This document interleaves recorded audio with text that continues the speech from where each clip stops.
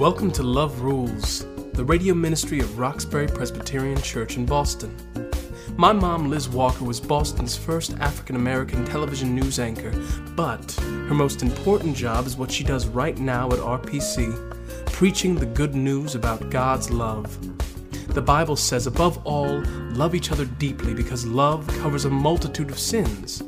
How does that work? Join my mom now as she offers us Love Rules from Roxbury Presbyterian Church. Good morning, everybody, and welcome to Love Rules. Today's message is called, What Did You Do With Your Stuff? And our text is from the Gospel of Luke, the 16th chapter, the first and second verses. Then Jesus said to the disciples, There was a rich man who had a manager, and charges were brought to him that this man was squandering his property.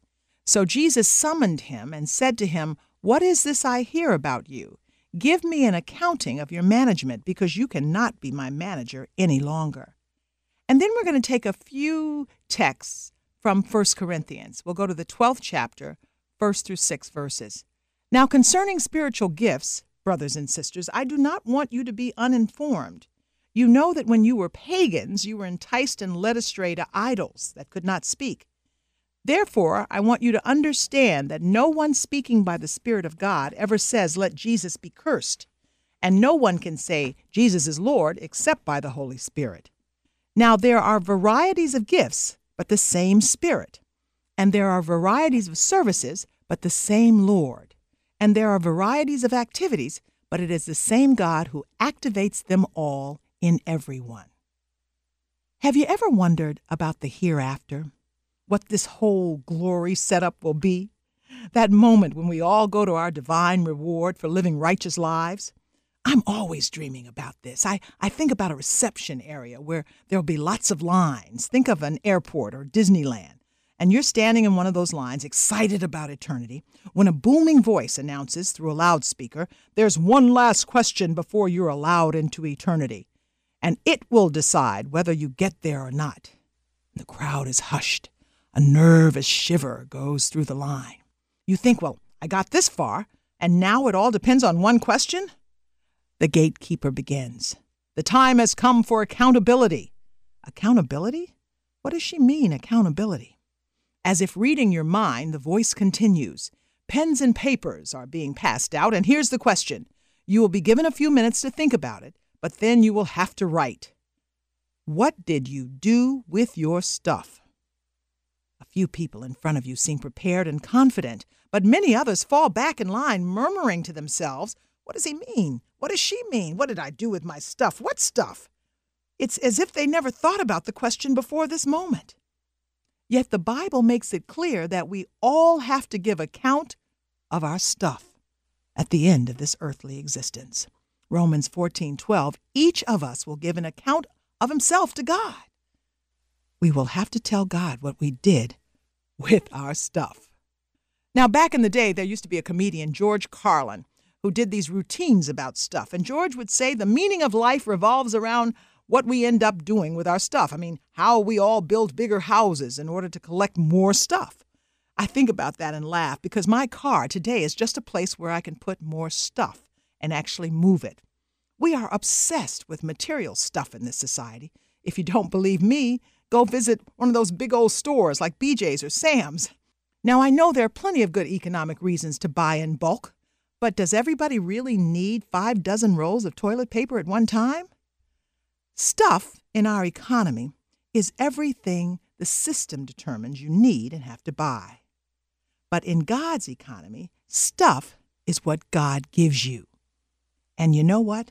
That's just about everything. It is everything. In popular culture, we are told that we are accountable to no one but ourselves. Back in the day when I was in college, we used to dance to a song by the Isley Brothers. It's your thing, do what you want to do. But Scripture gives you a different message. God is aware of what you're doing. There is no creature hidden from his sight. All things are naked and open to the eyes of him to whom we must give account. That's from Hebrews, the 4th chapter, the 13th verse. One of the most important parts of your day-to-day walk with God is how we handle our possessions on earth. It's what we call stewardship. And this is a real measure of our commitment to building God's kingdom. How we handle our stuff is evidence of how we're maturing in Christ. But usually, let's be honest, this is not our primary consideration. Day to day, we're thinking about how we can hold on to our stuff, how we can increase our stuff, how does my stuff stand up against my neighbor's stuff, and how can I hide it from the IRS? We tend to try to separate what we believe is ours and what belongs to God. We say, well, let's give God 10% or 5%, or we give God Sunday mornings, but the rest of the week, sorry, God, that belongs to me. The truth of the matter is it all belongs to God. Psalm 24, the earth is the Lord's and everything in it, the world and all who live in it. Now, this scripture is very countercultural. The world wants us to believe that it's all about our net worth, what we have in the portfolio, what we have in the bank, how much credit we can come up with. That's an economy based on human value, human rules. If we were subject only to human rules, that would be confusing because human rules shift. You can own this land today, but tomorrow somebody else can own it. That's what we've been going through in this downturned economy. We thought we had great wealth, and overnight it was diminished or gone. You see, human ownership is always subject to change. We should give because God gives to us. The Bible says, give, and it will be given to you, a good measure, pressed down, shaken together, and running over will be poured into your lap. For with the measure you use, it will be measured unto you. It belongs to God, and giving means you are aware of where you got it. But there's a deeper meaning to giving than that. When you think about it, we were created to give.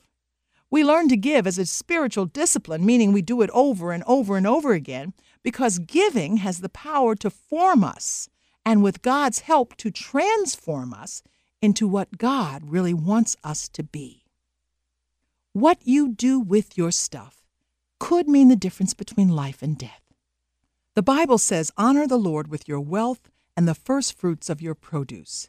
This is not just about giving a percentage of income or time, but how we give all our gifts to advance God's kingdom.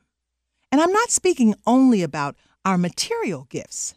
This covers your spiritual gifts.